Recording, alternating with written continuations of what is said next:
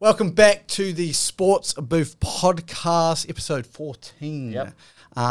Another big week of sport. We always seem to. We've just been walking into big weeks of sport. I feel recently it's been great. It's been great. We haven't really had to go digging that much. It's all come straight to us. The news has come to us. Yeah. The events have come to us. The moments have come to us. Yep. And we've let them up. So, as always, three major sports: rugby league, NFL. We'll touch base on all three of those, specifically Super Rugby, NRL, and the off-season in the NFL. A little bit of touch base on the Formula One, and we're going to answer a couple of big questions. Now, normally with these podcasts, I kind of think pre-hand, like, what's going to be like the idea of the podcast? What's going to come out? And I already know what it was. Yeah. And it's counting your chickens. Okay. You've heard of the saying, counting your chickens? Yeah. Yep. So after a Dragons' miserable defeat by the hands of the Sharks, someone got a little too cocky. Mm-hmm. Maybe that someone was me. Maybe it was. And they said, I can't wait for the podcast on Monday because, wow, it's going to be enjoyable.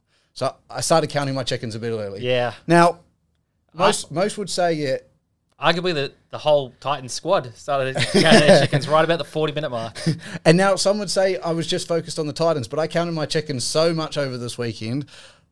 Hurricanes versus Moana Pasifika. Chickens were already counted before. Yeah. Before the game even started, the chickens were counted. Titans go up 22-0. I put a cheeky little message in the rugby chats, our rugby chats layered group, saying how good are the Titans. I counted a lot of chickens this weekend. Yeah. And no chickens None hatched. of them have hatched. No, they have not hatched. And it's been a tough week for me to kind of overcome that, Yeah. and now have to sit here and discuss this because I was sitting there so smug on Thursday night, thinking, your Dragons have fucked it. You know, like, this is going to be a long weekend for Hughesy as my Titans, go on a win. Hurricanes put in a good performance, and it was just, and Waratahs were going to lose to the Reds. Like, that was already kind of given. So I thought, you know what, this is going to be one of the better podcasts that I get to enjoy, and here we are. So this is the theme. Is obviously I've counted my chickens. So we'll go straight into Join me in misery. Yeah, we're going to be in some sad states over this week. Yep. As good as the sport may have been, we both of our teams struggled big time, and we'll go straight into it. Super Rugby. Yep. Result of probably the year, just about. Yeah. I would say Moana Pasifika beating the Hurricanes 24-19, absolutely earning everyone's now respect. Yep. And you can't take this team easy now. No, and it's opened up the channel for something that we said we were discussing last week. Now that the Hurricanes have dropped a game, it opens up that channel for someone like the Brumbies to potentially be in the top four. And it even opens up something we wouldn't have said before the season for Moana Pasifika to probably make the top 8 if they can keep performing as they did. And it wasn't like it was the best performance in the world. Like, they didn't play that well, and they got a win. And that's what I always say: good teams find ways to win. So, again, I'm probably counting my chickens a little bit early for Moana Pasifika here, but it was a good performance. It's a thing that not many Australian teams have had great success of, is beating a New Zealand team. Yep. The Brumbies did it with the Hurricanes last year, and this is what I kind of said in my little thing. This is a Hurricanes thing. It's a roller coaster ride. This doesn't mean the Hurricanes are out. They can beat any team on their day, but they can also put up a performance like that. And Ultimate hot and cold. Definitely a very imagine my life as a sports fan. All right. Yeah. We have the Falcons, the Hurricanes, the Warriors, and the Titans. Just those four there. It's massive chokers, all of them. Learning something about you, Luke. Yeah. But yes, so that was obviously historic Super Rugby game. Historic for just the whole competition to be moving in the right direction. We move on. Rebels finally get a win, beating Drua. Impressed enough. Still don't really think it matters. Still think the Rebels will come last, but it was a better performance by them. Brumbies in force. Yeah. Hell of a game. Yes. Incredible game. Tom Banks skittled. I think you said it best. I think it's the first time someone's been knocked out and then gotten the red card. Yeah, halfway to hospital out, and he's gone to get a red card. So that was kind of the game. But Brumbies again too good to lose. I guess that's the thing I'm kind of getting from their season is as much as everything's happening around them, they're still too good to lose. Is kind of what I'm picking up. They're really a consistent team. Like, they're playing well as a team. Definitely. And they were missing some big names for that Force team. And I said it in my video that's probably dropping right about now. Manase Matiale from the Force. If you watch the Force games, and probably not many of you do, But boy, he is the signing of the season. Like they had nothing bar him, and it was just like he came from the Crusaders, and I'm like, man, that was a signing of the season. Onto the Blues versus Highlanders. Good to finally have fans back in New Zealand. That was the first thing I noticed. I was like, gosh, there's some loud noises at Forsyth Bar Stadium. Like, well, this hasn't happened all season. So that was good to see. Blues run out winners 32-25.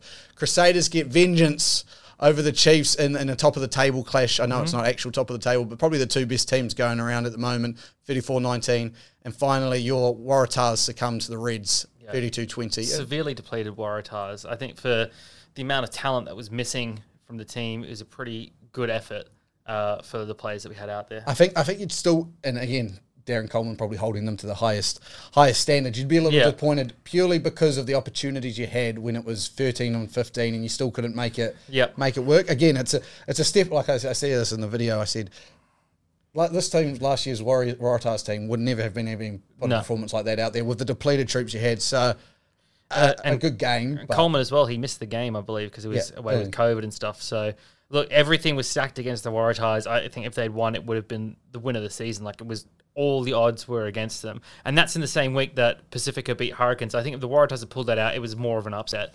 But, yeah, look, the Waratahs aren't a finished product by any means. They're literally rebuilding. They're resetting. So you take whatever positive signs you can take. Definitely. I don't see them missing the finals. I see them sitting around their 8th position. But I've already obviously got one prediction wrong. I thought the Brumbies would fall below the Waratahs, and they've proven me wrong. But I'm going to go into a bigger point, and what we're going to probably sit down and discuss for a good 10 minutes now is how we're fixing Super Rugby. Obviously, declining viewership and attendance has been happening in Super Rugby for a long time. They got greedy. We got to Super Rugby 14. They got greedy. They wanted too much, and they went to Super Rugby 18, and ever since then it's kind of been like a snowball effect. Now, there is improvements. I'm not saying we've already taken a step forward with this competition. In Australia, it took a massive step forward last year with the Super Rugby Australian competition. Yeah. It was the highest attendance in that final Super Rugby AU final in a long time in Australian rugby, and that's a great step. Now, one thing to fix, and I'm hoping it's slowly going to get fixed, is obviously the skill level of the Australian teams, because when you're getting beaten for, 46-1 or 42-1 or something that the New Zealand teams went on a run on, when that was happening, it's hard to support your team no matter what, because you know you're never going to win the competition. So you saw when Super Rugby Australia got released and there's a chance for someone to actually win it, it's like, hey. So this New Zealand travelling over and actually getting some wins against New Zealand team is going to be massive for Australia. Absolutely. That's the first thing. So we've taken a good step. I think we haven't expanded too far, and we've expanded all right now. So I've kind of got some information here, and I'll scroll down through it. Apologies for me having to move so close. So the attendance level has dropped off every season steadily from 2015 until kind of last year. We hit the high of the 41,000 people at that final last year. Now, I've got a few things that I want to discuss today about Super Rugby and kind of get your opinion on. So my first thing is, this is obviously a franchise we've gone with. So, the Super Rugby Hurricanes are a franchise, the Reds are a franchise. We haven't gone with the club-based system. We've chosen the American-based system type thing. So we've done that. I think it's probably the best way to do it, unless you push money into the clubs and we did a English football type system where it was club based. Yep. I think we've made our decision. We live with it. This has been happening for the past 20, 22, 23 years. Why do we not take some of that stuff that America has done so well with their franchise based systems and bring it over here? So to start off with, a combine, that transfers, free agency, salaries. I would love to. Again, it's. I understand it's deep to know a person's salary. It is deep to think, and especially when they're not making quite the money of a Tyreke Hill, who will touch base later, Devante Adams, all that. But still to have that information there, to get the news stories, to know that Bowden Barrett has signed $1 million deal with New Zealand Rugby, I think would be fantastic for the game.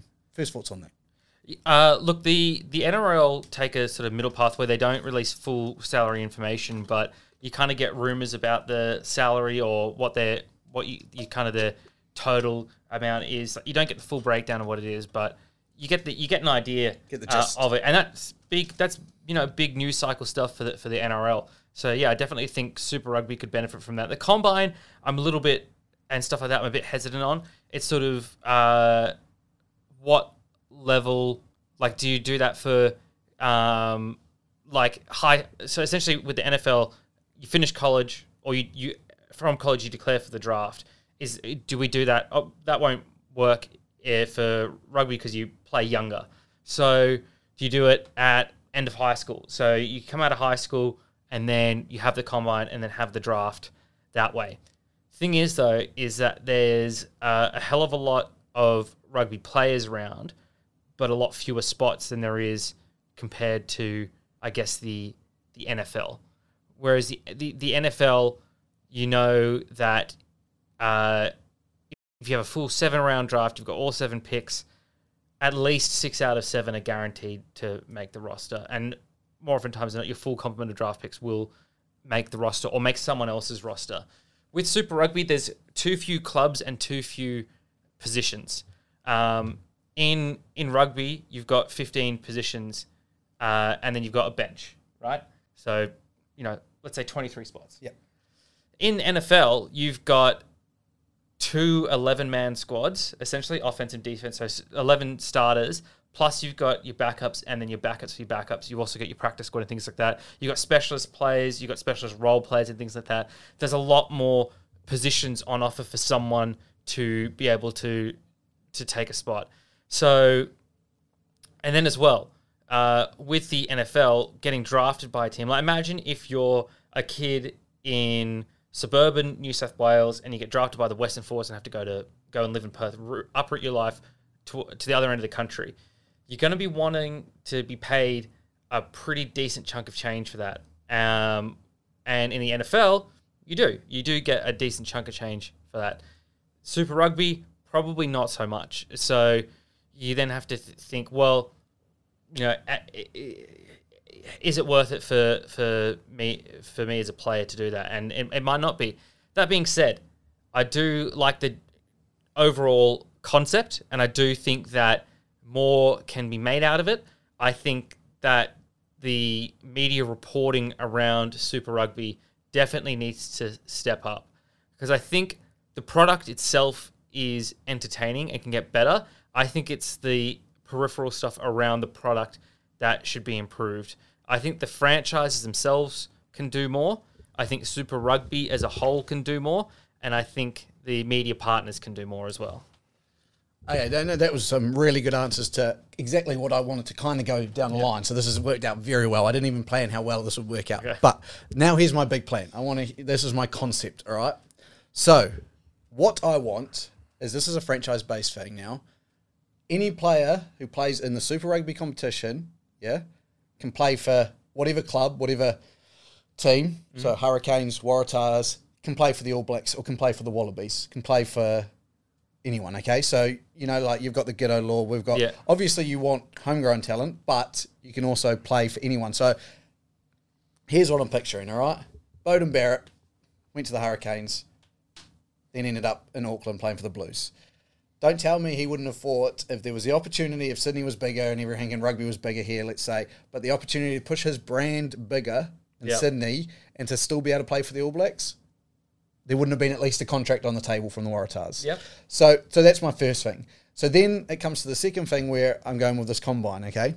So what I would say would happen is you have a combine of high school leavers, all right? You can, if you're decent enough and you can get invited to combine if you want to put your name forward, boom, boom, boom, everything like that. You can turn up. You do a draft, okay? What then happens is a player goes on a rookie deal. Again, we can sort out the logistics of it. Let's say 3 years. Mm-hmm. Because they're probably about 18, maybe 4 at max, rookie contracts, as you do.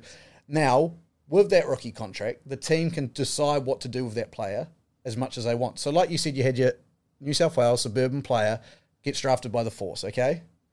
So the Force can go, okay, you know what? Stay in New South Wales, play shoot shield for whoever you want to play for, but we'll keep the tabs on you. We've drafted you. We've got the rights to you. Okay. And that's there. Now, again, I get your point with playing sizes, everything like this. I had a light bulb moment in the shower. Showering, light bulb moment. Mm-hmm. Kind of thought, I'm really interested to see how these midweek games are going to go with Moana Pasifika. Game on tomorrow against the Blues. I'm really interested to see, because what I would love to see, and now we're going to take a bit of ideas from everyone, okay? I don't know how feasible it is, but what I would love is get the top 6 teams in Super Rugby who finish top 6 teams in the Japanese One League. Yep. All right, and there's an Asian Championship. Yeah. Like UEFA, and we've discussed this. Yeah. So the top 6 teams from both, 3 pools of 4, it all works out, rah. There's some way you make it in.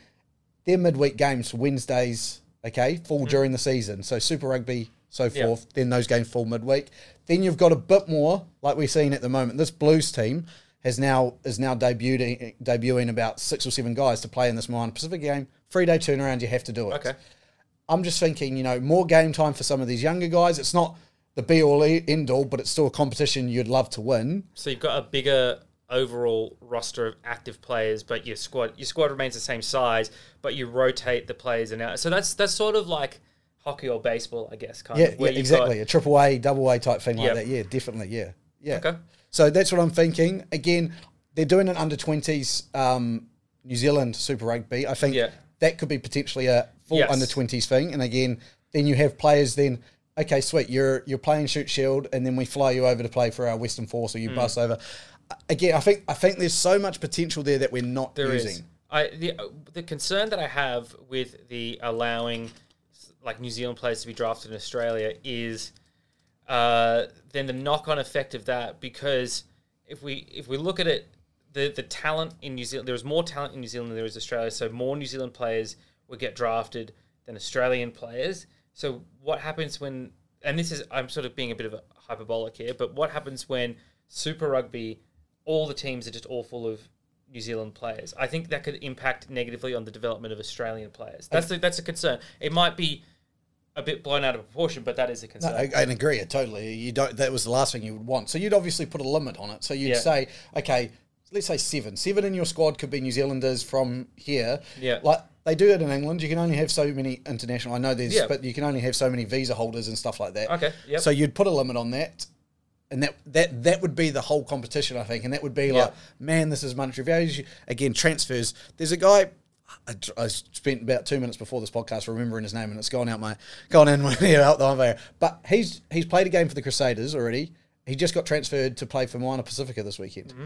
No news at all. Again, it goes under the radar. That should be something massive. Like, again, even if it's a free deal and they just want him to have some more game time, I want to know that stuff. I want to see that this guy's moved from here to here. I want to, again, there's just so much missing there that I think is an opportunity. Yeah.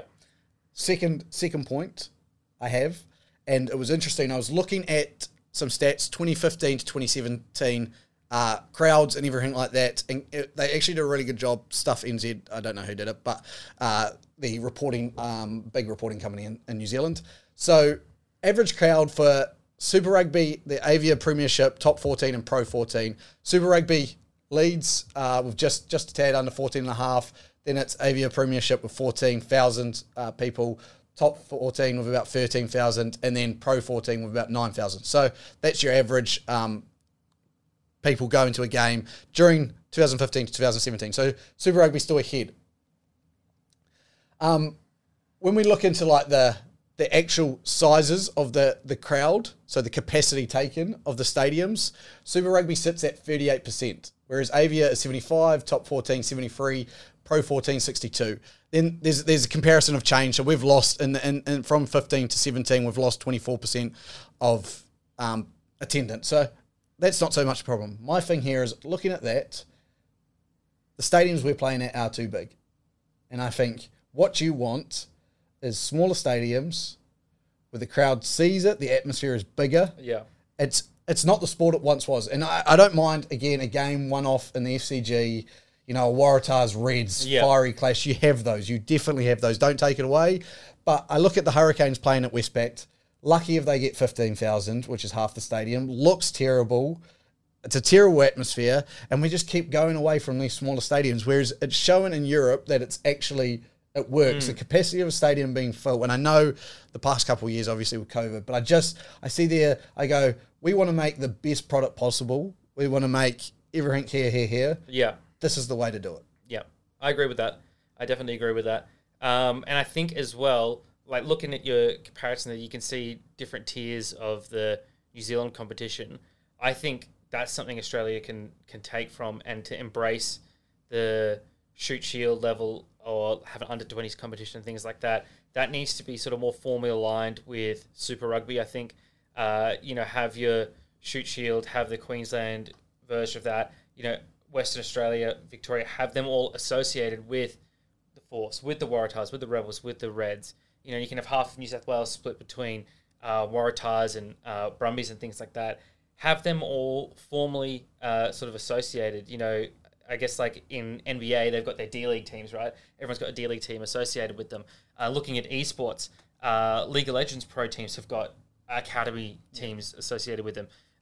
In EPL, they've got their under-23s and stuff like that. So they've got those lower-level teams that are still associated with them. And, how much more pride will those players play with? If you're playing in shoot shield level, you're affiliated with Waratahs. You know that you're level below Waratahs and you could get called up into the Waratahs at any time. And then that way as well, these clubs have got a talent pool ready. They know, okay, we've got these clubs to have our players in.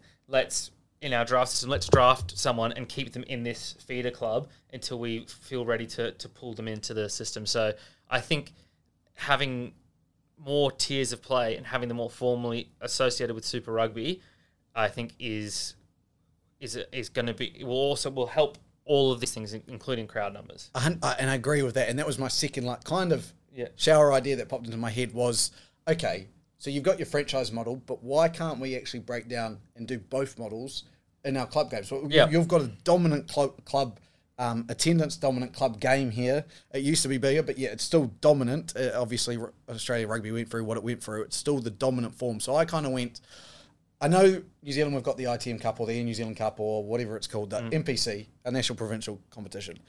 I know you don't have something similar, but what I was thinking is actually I would prefer if those national provincial competitions, we actually made that a club base. So Wellington Rugby Union, based out of Westpac Stadium, became a club. And my home team, which is called Northern United, based out of Porirua, was a club. Now, then you tear it down. So your top levels, obviously, our top level is the NPC. So here, your top level, you'd make a top level of all the top shoot shield in Queensland rugby teams, and you'd have different levels. And then when it gets down to the lower level stuff, that's when you can break it down into states and stuff like that. Like, you'd look... played a year in the Netherlands, and the top grade is top 2 or maybe 3 grades are all national. You can go everywhere. Now, everywhere is a 3-hour bus trip at max. Yeah. From one end to the other end in the Netherlands. From there, they break it down, like 4th division is breaking down into northeast, southeast, all those. I'm like, that is exactly what I would be doing here. I'd be looking to go, I want to see teams make that step up. Yeah. And then you have, you're the best team in the country. Again, I know a team in Auckland like Ponsonby who's rich in history and rugby playing would love to take a step out and challenge the likes of Auckland who would be able to play out at Eden Park. They've got the bigger money that would still be there. I think that keeps that game alive. You could do that in, like you said, New Zealand and Australia, separate it, but there's feeder teams. You'd see a lot more players coming through. I feel there's a lot. I'm like. They had something like that a couple of years ago, like the National Rugby Championship or something. I don't think it was the best executed idea ever. I think the build-up for it was really bad. I think when you bring in a competition like that, you've got to overload the media. You've got to really do a lot of reveals of the club names, the club logos, inaugural captains, and things like that. Really build up the media part of it. And I think the media and marketing of Super Rugby is really what lets it down, because there's even at just the Super Rugby level, there's a lot of history with each of the clubs. Even the new ones, they've got unique culture based on where they're from. Like Western Force have got, we were out of the competition and then we came back in to help save Super Rugby during COVID. Much like South Sydney say about themselves in the NRL and things like that. Melbourne Rebels, we're a new kid on the block, but we're, fighting for our spot. Fiji and the Moana Pasifika, they've got obviously inbuilt crowds, national crowds and things like that. So I feel like marketing is my main thing for Super Rugby that needs to step up, that they just don't put a lot of effort into. Yeah, and I think all of these ideas would help. It gives you content, instant content to know, Beauden Barrett signing with the Waratahs. What a surprise to the world, just instant content. It just, to me it's like that. And I wouldn't even go down, like, I know you had the NRC, I wouldn't even go down that route. Yeah. I would literally, the club idea is where it's at. And I truly believe, even if you said, like we discussed just then with Super Rugby having the midweek games, if you said, okay, we're going to make our Shoot Shield, Queensland Premier League, like the top club teams is going to be like as semi-pro as it gets. Like they're pretty much paid players just about. If you can make them on the minimum wage possible to keep the competition running and everyone can do that. Then you would say, okay, you just play your normal competition, but midweek you play against each other and there's this big national club competition. So I don't know, that's where I think a lot of clubs are getting left behind and just club rugby is getting forgotten about, when I'm like, surely we could be doing like English football, there's diehard fans just because it's their local club. Like that is what their local club is. It's always been. Even Manchester United at some point was just a local club. Now we've decided to go with the franchise model for Super Rugby, but it doesn't mean we can't push that club model. So I don't know. That's just me. I'm obviously hardy on this, and I'm going to keep pushing this because I think as much as Super Rugby has improved the past 2 years, and because it's needed to improve, but there's still more we could be doing. And I'm just like, I feel like rugby as a profession, as a bunch of old white guys sitting around the table, not wanting to, a bit scared to do too much. And again, it sounds weird. You got Fiji, Drua, and Pasifika coming in, but it was like, it felt like that was a checkbox rather than let's change the game. Yeah, they need someone like what Peter Volandis has done for the NRL. Then you need that figure, whoever that is, wherever they come from, get someone like that in that's not afraid to shake things up. And he really benefited from COVID because he needed to save the sport from an immediate threat like that. It's harder with Super Rugby because there's no immediate threat like COVID to galvanise things. Not anymore. Like COVID's still around, but there was a chance during COVID for someone like that to make those changes for Super Rugby, but that opportunity's gone now. But there's still an opportunity for someone with that type of personality, with that type of vision to come in and make these kind of changes to shake the foundations of everything and to bring the product into the 21st century. Because at the moment, it's still a arguably 20th century product. It needs to be brought into the future. 100% agree. And again, I was thinking, who is the head or the chairman of? Yeah. So nobody knows. The last memorable figure from the executive level of rugby in Australia was Raylene Castle. And we all know how that ended. Yeah. So you do need the opposite of that. Again, but you need someone like just even as a Super Rugby competition to, hey, my name's Luke Bowden. I'll happily put my name down for the chairman of Super Rugby, and I will run this competition into the ground. But me and Hughesy could do it. Hey, sports people get involved. We could do this. We've got very competitive consulting fees. Our rates, I guarantee, will be much lower than anyone else's. Borderline do it for free. Well, I was going to say a 420 and a VB. Yes, that is what we're passionate, obviously, about Super Rugby, and I like what we're seeing at the moment. But I'm like, where is this going to progress to where it's not just going to be the same thing year after year? Like, okay, your team's doing well, you get more crowds in. Your team's not doing so well, you lose crowds. And it just kind of feels like it's that at the moment. I want to be excited because, the Hurricanes have just inked a trade to get a first-round draft pick and sent Geordie Barrett to the Chiefs or something. I want to go, okay, this isn't our season, but I see a plan, I see a vision, know? And I honestly wouldn't mind seeing more European talent being brought in, like expand the pool kind of thing. Also, sorry, just need to clarify, I meant a 4 and 20 pie, not 420, like 4 and 20 pie. 4 and 20. Yeah, no New Zealander who listens to this will know what it. Yeah, that's fine. It's a meat pie. Yeah. What's your equivalent? What's your stadium food in New Zealand, actually? Like Australia, it's pretty set, like you can get a meat pie, or you can get a hot dog or something. Pies and you burgers. We're big on burgers. It's pretty average. Yeah. Actually, just recently the Westpac got taken over by someone else, and they do some things. Fish and chips is massive. Yeah. Okay. It's pretty similar. Yeah. No, it's very similar. Except every time I go to a game here, I get a warm pie, and it's like I'm always bitterly disappointed. It's not hot enough for you. No. Mm-hmm. Yeah. I never get it. Yeah. The last time I had good stadium food was like 5 years ago at an ANZ stadium, and it was like a half decent hot dog, but it was massively overpriced. Yeah. Now it's just like they just don't care. Like it's a very average. It's like a below average hot dog they'll charge you premium prices for, and just look at you like, what did you expect? Yeah, and they'll pour the drink out of the can for you and say that'll be $9. Like that can costs $2 if that. Anyway. No, very true. Very true. Yeah, that also needs to be improved. Making that's actually another good point, is making the stadium experience itself much better. Recently, actually, when we attended the first game of the season, Waratahs versus Drua, I asked my dad to come with me when we were organising tickets for the game. And at first he said no. He's like, why would I go? The tickets are too expensive. The food's really shit, and that's also too expensive. And, getting there is always a hassle because, it's not planned for. We eventually wore him down and he did come, but he raised very good points. The in-stadium experience needs to be better. The best sporting experiences have got the best stadium experience. Like, I will never forget the Super Rugby final where the Waratahs finally won their title against the Crusaders because there was an electric atmosphere in the stadium. Now, of course, you're not going to get that every single time that you go there, but you can improve the experience. You can make it better for everyone. You can make it easier for your average person to go along to.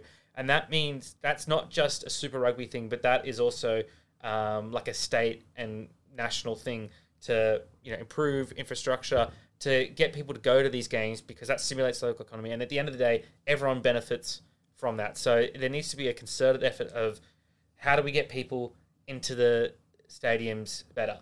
And, there are things out there like deals for public transportation if you're going to go see the game. But it's advertised so poorly. And, it really needs to hit mainstream media more. And it's going to sound funny saying it, but I think a lot of Super Rugby and sort of sports in general in Australia rely too much on social media.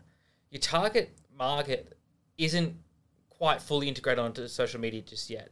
Like, you're probably just a little bit ahead of the curve of advertising everything on social media. And I think overall, and this is a global thing, I think the importance of social media is still a little bit too overhyped. I think traditional media still pulls numbers that social media is nowhere near approaching just yet. And so you need to hit the advertising on your free-to-air TV, on your sunrise in the morning, on your morning show on Channel 9 and things like that. That's where you need to be putting some advertising, having some segments on there and things like that, because that is what will bring in the audience that you want, which is the audience that has disposable cash, which is, is stable enough to be able to go to these games and bring their kids along and bring that next generation in. So I think mainstream media needs to take more of a front step in this and ease back off on the social media part of it. Like the deal for getting free public transportation or cheaper public transportation for games, I see that occasionally splashed about Twitter or Facebook or something. I don't see it on the TV. And that's where most people still get their news and everything like that. And that's a good example, like Golden Boy, Mr. Hooper. Again, I know he's warranted not to have to do anything in the world because of what he's done for Australian rugby. But if I was the Waratahs, I would have been like, do any interview you can at this time when you're injured. Get on Sunrise. Let's get you around. Let's get those beautiful locks getting down and getting busy. And that's on the clubs and Super Rugby itself, like needing to push that. Like that's what you have your marketing people for. And yeah, you're exactly right. Like Mike Hooper is back this week, and it's like. And he's been, put in the center squad. You see that occasionally splash around Facebook stuff, but you don't see it on TV. I think the sports segments are very lackluster on Super Rugby, and that's even with someone like Matt Burke presenting sports segments on TV. Marketing and like the overall executive level of Super Rugby needs to be pushing television channels to push that more, especially someone like Channel 9, who is now the home of rugby. So, it's going to be a slow process, but you need to get the population back around to Super Rugby and getting that sort of stuff out there, because more and more fans are going to the NRL and, God forbid, the AFL, and A-League and things like that. Like, there's so much competition out there now for a very limited audience. You've got to be doing everything you can and not sparing any effort to get people to come to these games. Yeah, and you made a good point with the stadium experience. Tickets over here are very expensive compared to back home, and even that, like I said, smaller stadiums, man. Like you get the atmosphere going. You get people. I know us New Zealand and Australian fans aren't great with chants and stuff like that and supporting, But you put people into a 15 grand stadium, 15,000 stadium for a Hurricanes versus Crusaders, and it's full. Yeah. That experience would be so much better than being 15,000 at Westpac already. So again, I know the Wellington Phoenix in New Zealand tried to sort out a deal to get a stadium built out in the Hut. It got squashed pretty quickly. But I'm like, surely you've got enough teams. When you've got enough teams in the area to be able to do this. I mean, Leichhardt I thought was fantastic when the Waratahs went to Leichhardt. It was pretty shitty weather as well and stuff. So again, when you get these small stadiums, I think that'll change the game a little bit, just getting people out to it. Rugby, obviously, passionate. Straight on to the NRL. We'll waste no time. Yeah. We always do this every week since the NRL started. The good, bag, and the ugly. This week, again, I will start. So my good, I've got the season, and I'm going to touch on this based on my one big question. So I'm going to hold off with my good, but the season. Just hold that thought. The bad, the Roosters. Now, I predicted them to win. They're 1-2, and they beat a Manly side who, are still finding their feet and take 4 games to find their feet. And what I saw against the Rabbits, not impressed at all. No. And they're still yet to impress me. And I on paper, this team's fantastic. And I don't know what's missing at the moment, and it has me a little bit nervous. Yeah. Where did you pick them to finish again? First. Top dogs, yeah. Reconsidering that one at all? I'm not reconsidering it because it's early season, but I just didn't expect this. I didn't expect this from a Trent Robinson coach team. I didn't expect this from the team that I see on paper to what they've put out there. It's been clunky. The attack's been clunky, and that's what I've probably been most disappointed with. Yeah, they don't look like their usual selves. I was actually chatting to a coworker today who's a Roosters fan, and she was saying that Tedesco is usually so calm and he doesn't rush things, but he was rushing things against the Rabbitohs, and they just seemed agitated. out of sorts. He looked a little bit agitated, like things weren't going their way, and it was like that was built up as such a big game. The trail back, the incident, and they didn't really fire a shot, to be honest. Like I was just like, wow, a Rabbitohs team who's 0-2, battling, haven't looked that great. Only turned it on against the Storm in the last 5 minutes, and that's all they've really done. And that's what you put out there. I did get some flack on Instagram from one James Winterton about keeping the South so low in my power rankings last week. Safe to say they have climbed this week and climbed significantly. And this week's power rankings. It's a tough job you've got, I must say. It's a big shake-up, I'll say that way. The only thing that's stayed consistent is the Panthers at the top. And deservedly so. Yeah. My ugly. Now, it's the Raiders and the Titans. And it's my Titans and I feel like it's my Raiders now. Now, I only say it's ugly because we saw both of them play 40 minutes of top 8 football and play 40 minutes of bottom 8 football. And this has been the issue with the Titans and the Raiders is the inconsistencies, and that is what is my ugly. I am a Titans supporter. They should have won that game. The Raiders, I think, came back and deservedly won the game in the end. Like, they were, I think, in that second half, head and shoulders better than us. And I sat there and I was like, this is tough to watch when I kind of support both teams, but would much prefer a Titans win. It was kind of the worst result in the end because neither of them really gave me spark when I said the Raiders were going to finish like 3rd and the Titans were going to finish like 6th, 5th. The halves where they played like bottom 8 teams was really bad. Yep. And the halves when they played like top 8 teams was good and really good. And I was like, both those teams need to work their shit out. Yep. However, Jack Wyden did get another 3 or 2 Dally M points, so he's sitting in that category. So I'll take that if that's all I can say from the game. Over to you, Hughesy. All right. So the good. Look, actually, this week the good's probably the hardest thing to pick out from everything because there was a lot of good around the NRL this week. I am going to set a precedent this week. This would be the first week I don't mention the Dragons in any of the 3 categories. Oh. So my good this week... Not the ugly?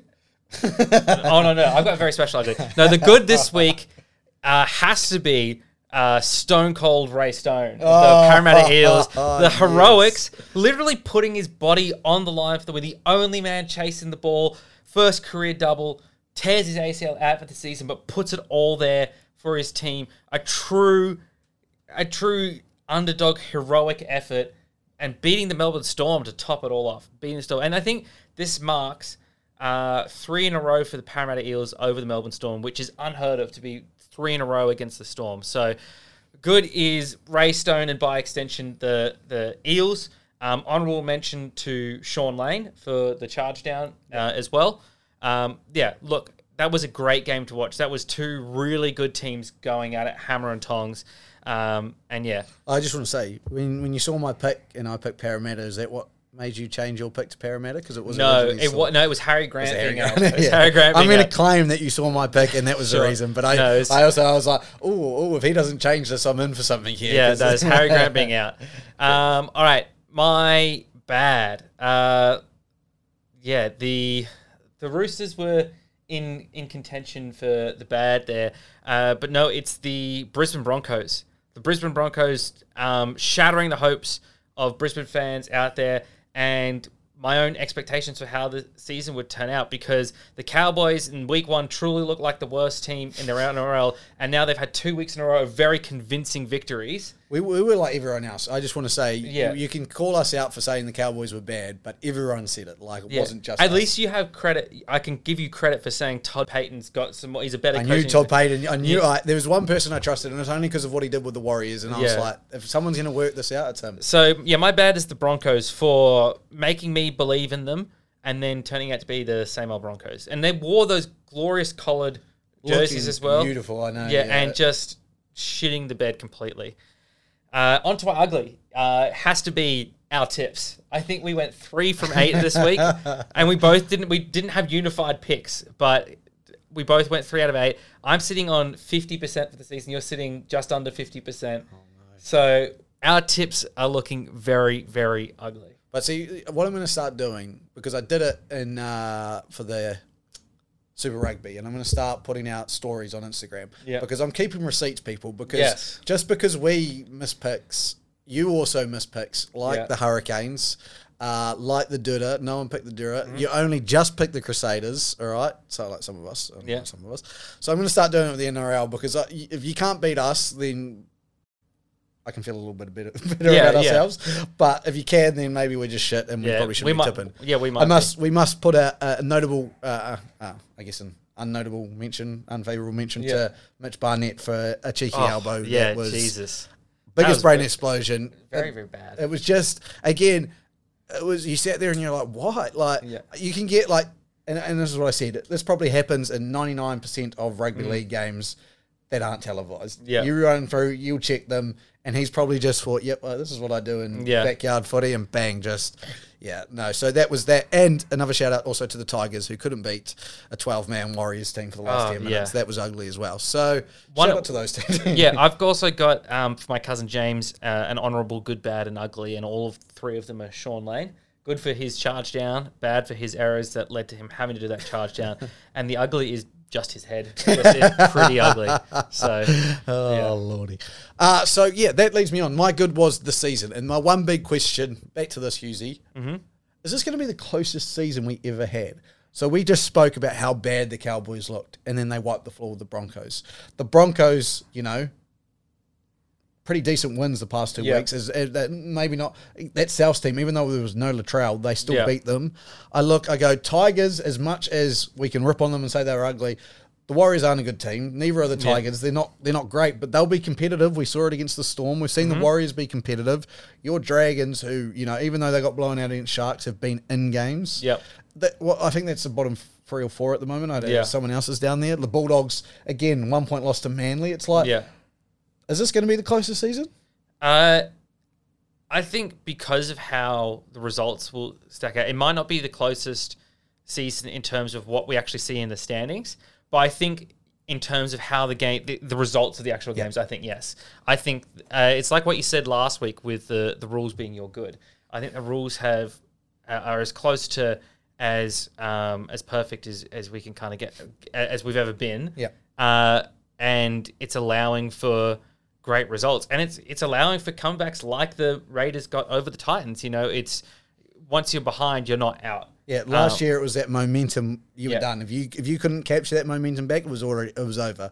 Now this season it's like actually you get a penalty in your 40, that momentum you can slow the game down. You can go, okay, let's get back to our sets. I will say that tipping this year is a lot harder than tipping last year. Definitely. So you don't know who's going to beat who, and that's what I think is make it what's tough. I must say, I said how great the rules were. You said one thing was the HIA, and yes, this needs a big look at. When Kurt Mann gets sent for an HIA after getting kicked in the non-head. Well, a different the second kind head. Yeah.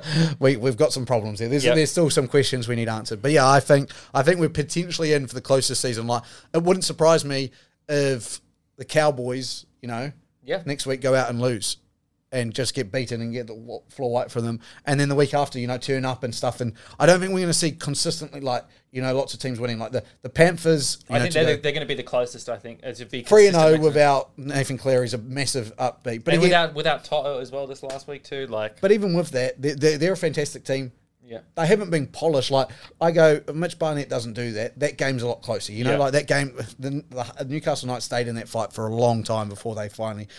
So I'm like, man, we could be in for one of the better seasons you just about ever see. I think, any day on their team, you can say, they're the favourites, but fuck, anyone could actually beat anyone, I think. Yep. And with that, we move on to the NFL off-season, which, not quite as big of a week. Yeah, but still some big signings out there. Particularly, the biggest one is Tyreke Hill, the trade between the Chiefs and the Dolphins. A lot of draft capital for the Chiefs. And a lot of cap space as well. The Dolphins, more weapons for Tua or maybe Tom Brady. There's talk of that as well. Lots of rumours there. Then Marquez Valdez-Scantling to the Chiefs to sort of replace Hill. Juju Smith-Schuster to the Chiefs as well. So they're sort of building a different sort of wide receiver core. They're sort of going away from... Patrick Mahomes got two weapons, Tyreke Hill and Travis Kelce. Now it's sort of... We've got... Maybe not as good as Tyreke Hill, but we've got talent. We've got more pieces there, so he's got more targets. They might not have the same impact that Tyreke has, but combined they might have more, and they're cheaper as well. Matt Ryan to the Colts, your boy in the blue. This is the Colts now fourth different starting quarterback 4 years in a row, which is not a good thing for a franchise. Mariota, though, to the Falcons. I think that is actually a very underrated signing. I think he can do really good things there, and I think he was sort of put in a Titan system that wasn't really designed for him. I think if you put him back in the Titan system now, he'd be doing pretty well for himself because when he was in it, he had no weapons, and Derrick Henry wasn't playing as well as he's playing now. A quieter week, but still a positive week overall for the NFL and the different signings. So yeah, I've got a couple of questions, and I'll start with my first question. Tyreke Hill trade. Yep. Who wins it? Do we think this makes the Dolphins really contenders now?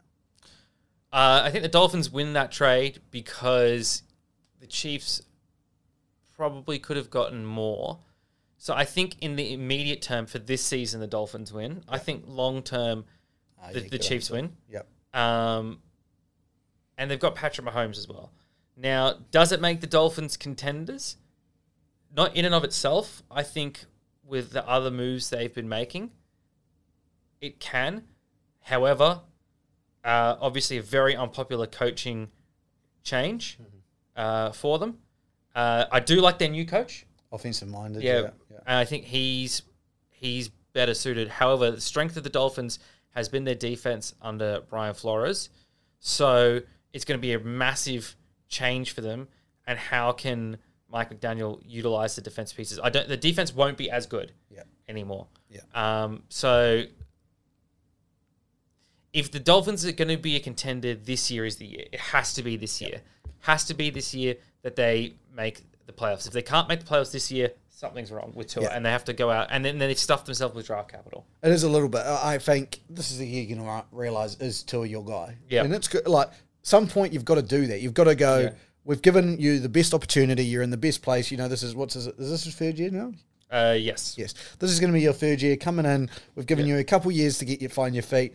Now you've got these weapons. If it doesn't work out, we've got to go elsewhere. And again, it won't be in the draft. Like, with all the efforts, they'll go out and find someone. But I think that's it's a good move for the Dolphins. The Dolphins needed more. They weren't going to win with what they had, a championship, and I think they needed to do something. For the Chiefs, it works out as well because of the Devontae Adams deal.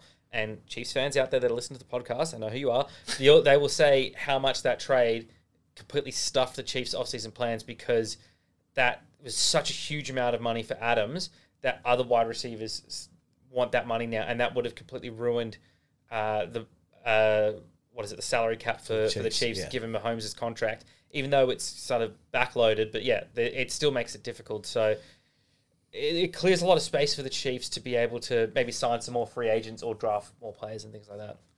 And now we'll go into my Matty Ryan to the Colts. Now, as a Falcons fan, I'm actually happy with everything. And everyone's going to, there was a lot of complaints, $40 million of dead money. We were never in a position where, like, again, I said it all last year, it was surprising that we were playing meaningful football as late as we got. It was going to be the same again, if not worse, with Matty Ryan even as a quarterback. So what's that extra $8 million we were going to end up paying him going to anyway? He had a no trade clause, so we got the best we could have got. Even if we pushed for a second rounder, the Colts should have never done a second rounder. That's their highest draft pick this year because they gave their other one away to the Eagles. So I kind of go, I don't think we're going to get any better. I don't think we did right by the guy that we've always has been there for so long. Been there for 14 odd years. We did everything right as well as we could when we were in so much trouble. We're still $4 million over the cap with two recent signings of Patterson and Eric Harris. So I'm like, we're in a position pretty much where we were last year. Like going in this year, if it was Matty Ryan or Marcus Marriota, we're in the similar position. I was happy with it. I was like, it was time. It was all pointing towards it. Go and try and win a chip, and I'll be a Detroit Lions fan supporting Matty Ryan if he does. I'm not going to be bitter about it. Yeah, it's the best fit for the whole both teams. I think worked out for the best. So that was just me as a Falcons perspective on it. But yes, any other football news that you have? No, not really news. Just a lot of rumors at the moment, but you can't really put any stock by rumors. Yep. Malik Willis is looking really good. The Steelers like him a lot, but a lot of other teams like him a lot. So this draft is full of uncertainty interesting. Yeah, because who knows what's going to happen with quarterbacks and things like that and how they evaluate talent. So we'll see. Mike Tomlin had an interview today or yesterday where he basically said just because we've got 3 quarterbacks in the books doesn't mean we can't draft one. Mm-hmm. And he said that's the same for every position. Just because we've gone out and gotten people in free agency or drafted in the past doesn't mean any position is safe. So, which I think is really smart. So the Steelers are in a good position where they can draft a quarterback in the first round if one falls to them and be happy that they got one. Of the 2 that they really like, I think maybe 3. There's some mock drafts I sit out there where they're getting like Sam Howell or Matt Corral in the first round, and I'm like, I don't think that's plausible. I think those guys will last the second round. Yeah. I don't think they would use a first round pick on either of those guys. I think the only 2 quarterbacks they would use a first round pick on would be Willis or Pickett. I'm so interested. This draft, it's one of those drafts like in the past you've been able to kind of know where the draft board's sitting. You're not going to have too many surprises. You've got like one position that's going to be a surprise. Maybe like last year, were the Falcons going to trade out of 4? Ended up picking. This year, I'm like, man, I don't even know what we're going to do at 8. Like I'm like, fuck, we could pick up Malik Willis like pretty easily. Like, wouldn't be surprised. We could also go so many different directions. So many good talents. It is going to be an unreal draft. I think you guys need, as looking at the Falcons, you need to get a position other than quarterback this year and then get a quarterback next. Oh yeah, I think we. But that's what Steelers fans are saying as well. Get some other talent this year, quarterback next year when there's a deeper quarterback draft. Definitely, and I think we need an edge rusher. We need an edge rusher. We need someone who's going to be able to put pressure on the quarterback, help Grady Jarrett. So, again, a lot to happen still in this NFL, and we'll probably be very excited after the draft and with that. And we may just do a full podcast on the draft, depending on what's happening else in the world. But it may be spent quite a lot talking about the draft. But we'll finish off just a little bit. Formula One, Saudi Arabia was this morning a win by Max Verstappen in the closing laps to win the Grand Prix. Overtook Charles Leclerc, but Ferrari still looking quick, second and third. Red Bull 1 and 4th, got rid of their issues. Unfortunately, Danny Rick didn't make it to the end, retired a bit early. Mm-hmm. But it is exciting because next week it is Australia. It is here in Melbourne. Not here, but in Melbourne. Yeah. And so hopefully Danny Rick can get a big performance. First time in 2 years, maybe 3 years. Wow. 2020, 21. Yeah, so 2019 would have been the last one, I believe. No, maybe 2020. For a while. So hopefully we can get Danny Rick to get some points and McLaren to get on the board. Other than that is the sporting week that we just went through. Let us know your thoughts, especially around the Super Rugby we just chatted about. What changes you'd make, if there's any changes there that we talked about that were good, that were shit, that had room for improvement. Yep. Thank you for listening to the episode number 14 where Luke counted all of his chickens far too early and got slapped in the face. See you later. Peace. Woo!